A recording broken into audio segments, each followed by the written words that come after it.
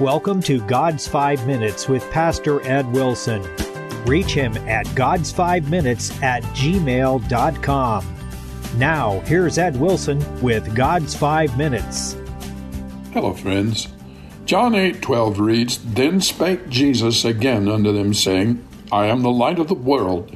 He that followeth me shall not walk in darkness, but shall have the light of life. One wonders at this proclamation, which is only reasonable if the speaker is a son of God, because it took place during the Feast of Tabernacles. Commentators tell us on the first evening of the feast, 2 huge golden lamps, which stood one on each side of the altar of burnt offering in the temple court, were lighted as the night began to fall, and they radiated a brilliant flood over temple and city, while far into the midnight, groups of rejoicing, singing worshipers clustered about. What was the meaning of these great lights that flashed through the warm autumn nights of the festival? All the parts of the feast were intended to recall some feature of the 40 years' wanderings in the wilderness. The lights by the altar were memorials of the pillar of cloud by day and of fire by night. When Jesus said, I am the light of the world, he declared himself as being in reality unto every soul of every one of us to the end of time what that cloud with its heart of fire was in outward form to one generation of desert wanderers. This cloud was a visible divine presence. The Lord went before them in the pillar of a cloud. Moreover, the glory of the Lord has a very specific meaning in the Old Testament. It usually signifies that brightness, the flaming heart of the cloudy pillar which had once manifested and hid God, and was a worthy symbol of him who remains, after all revelation, still unrevealed. The thick darkness in which he dwells is but the glorious privacy of perfect light. When the moving tabernacle was replaced by the temple, again the cloud filled the house of the Lord, and there, dwelling between the cherubim, above the mercy seat and behind the veil, in the thick darkness of the Holy of Holies, shone the light of the glory of God. But long centuries past, that light had departed.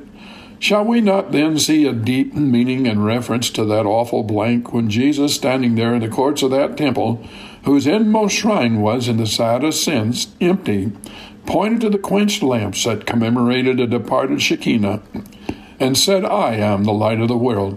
He is the light of the world, because in him is the glory of God.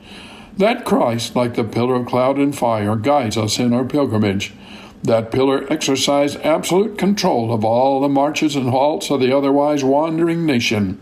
When it was taken up, they journeyed. When it settled down, they camped. As long as it lay spread above the tabernacle, there they stayed. Impatient eyes might look, impatient spirits chafe. No matter. The camp might be pitched in a desolate place, away from wells and palm trees, away from shed, among fiery darkness and open to fierce foes. No matter. As long as the pillar was motionless, nobody stirred.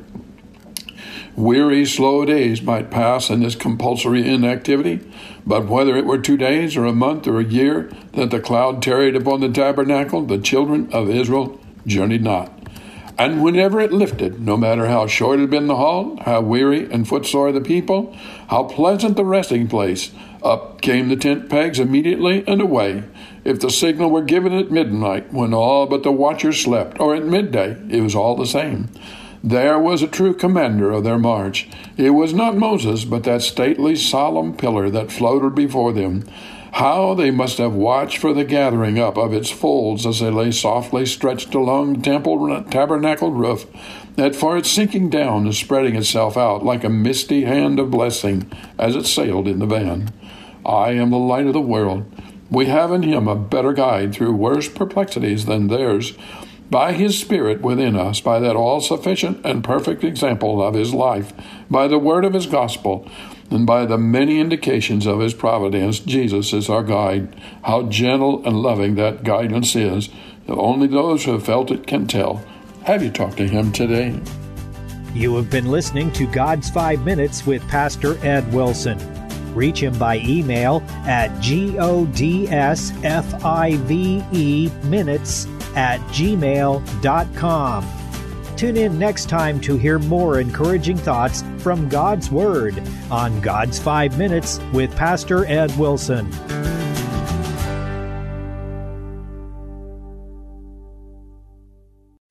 For 60 years, Crater College has been empowering students to soar to new heights, from agriculture to education, to business, sports, and the newest technologies. Crater always has something interesting going on. I'm Adam Winkler of KNEO Radio.